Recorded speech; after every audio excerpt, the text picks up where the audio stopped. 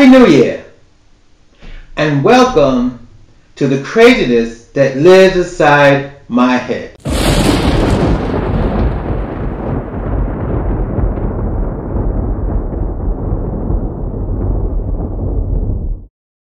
Okay, so it's 2022, and the last 2 years has been really crazy. I mean crazy, and I'm crazy. I'm telling you it's crazy. So, end of 2019 was the crisis that was going in China. It was called the, I don't know, they didn't call it COVID at the time, but whatever was happening in China, that was December 2019. And then, of course, when it came into this country in 2020, it was COVID. They named it COVID in 2020, and they shut down for 2 months. I planted cherry trees, I planted apple trees, I have orange trees, and all that. Believe me, all those trees I planted in 2020 are gone. They died. Well, I don't know if they died, but I think Bambi ate the leaves and everything off of them. So now in 2021, a lot going on in 2021. The latest thing in 2021 is the new variant, Omicron. Okay. So now it's New Year's Day 2022. And everybody always make New Year's resolutions. Well, I'm not making a New Year's resolution because every time I make a New Year's resolution, nothing happens. You know it. You know. But I will say this, in all honesty and seriousness, I am going through a lot. I don't know if I've mentioned it through my other podcasts, but yes, I've already, starting in January of this year, I will be getting, if everything all right, a knee replacement. So I'm hoping for 2022 that my knee replacement will be better. This way I can use my knees. And you know how we need our knees. And the other thing that happened in 2021 that I have to deal with in 2022 is my prostate cancer.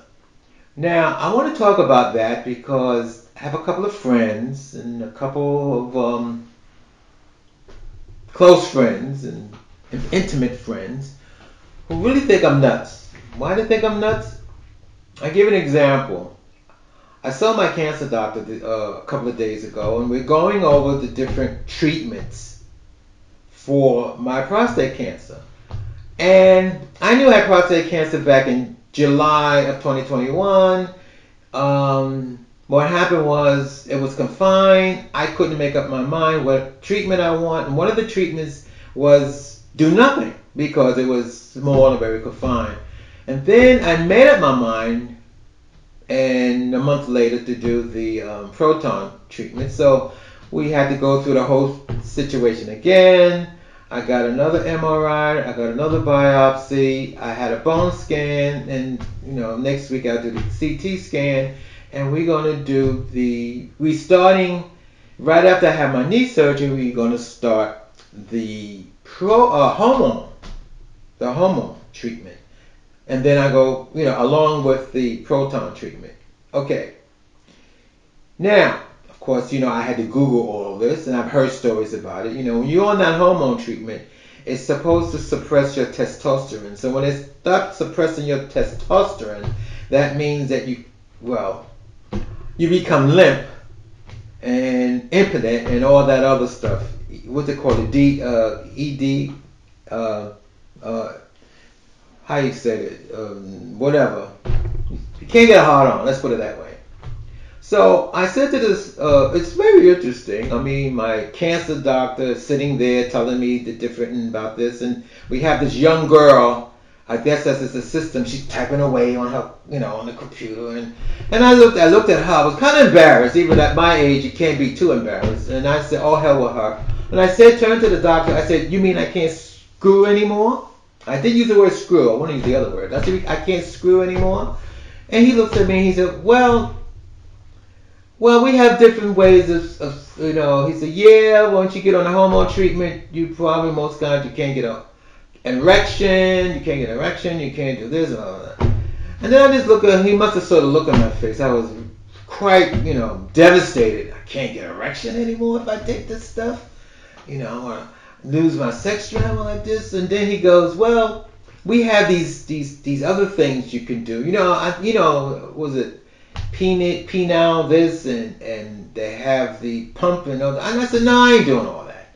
I don't want all that. If I can't do it naturally, I guess I just won't do it. So my friends, and I told this to my friends, and they think, they say to me, well, it's your life. You be alive. And I'm like, oh, well, you worried about the sex part. And I look at them and I said, well, is it life is supposed to be isn't it the quality of life? How I don't want to say my situation is that drastic. Thank God and thank the higher power and thank the universe. It's not that drastic so far. I mean, they so much quartered in time is confined.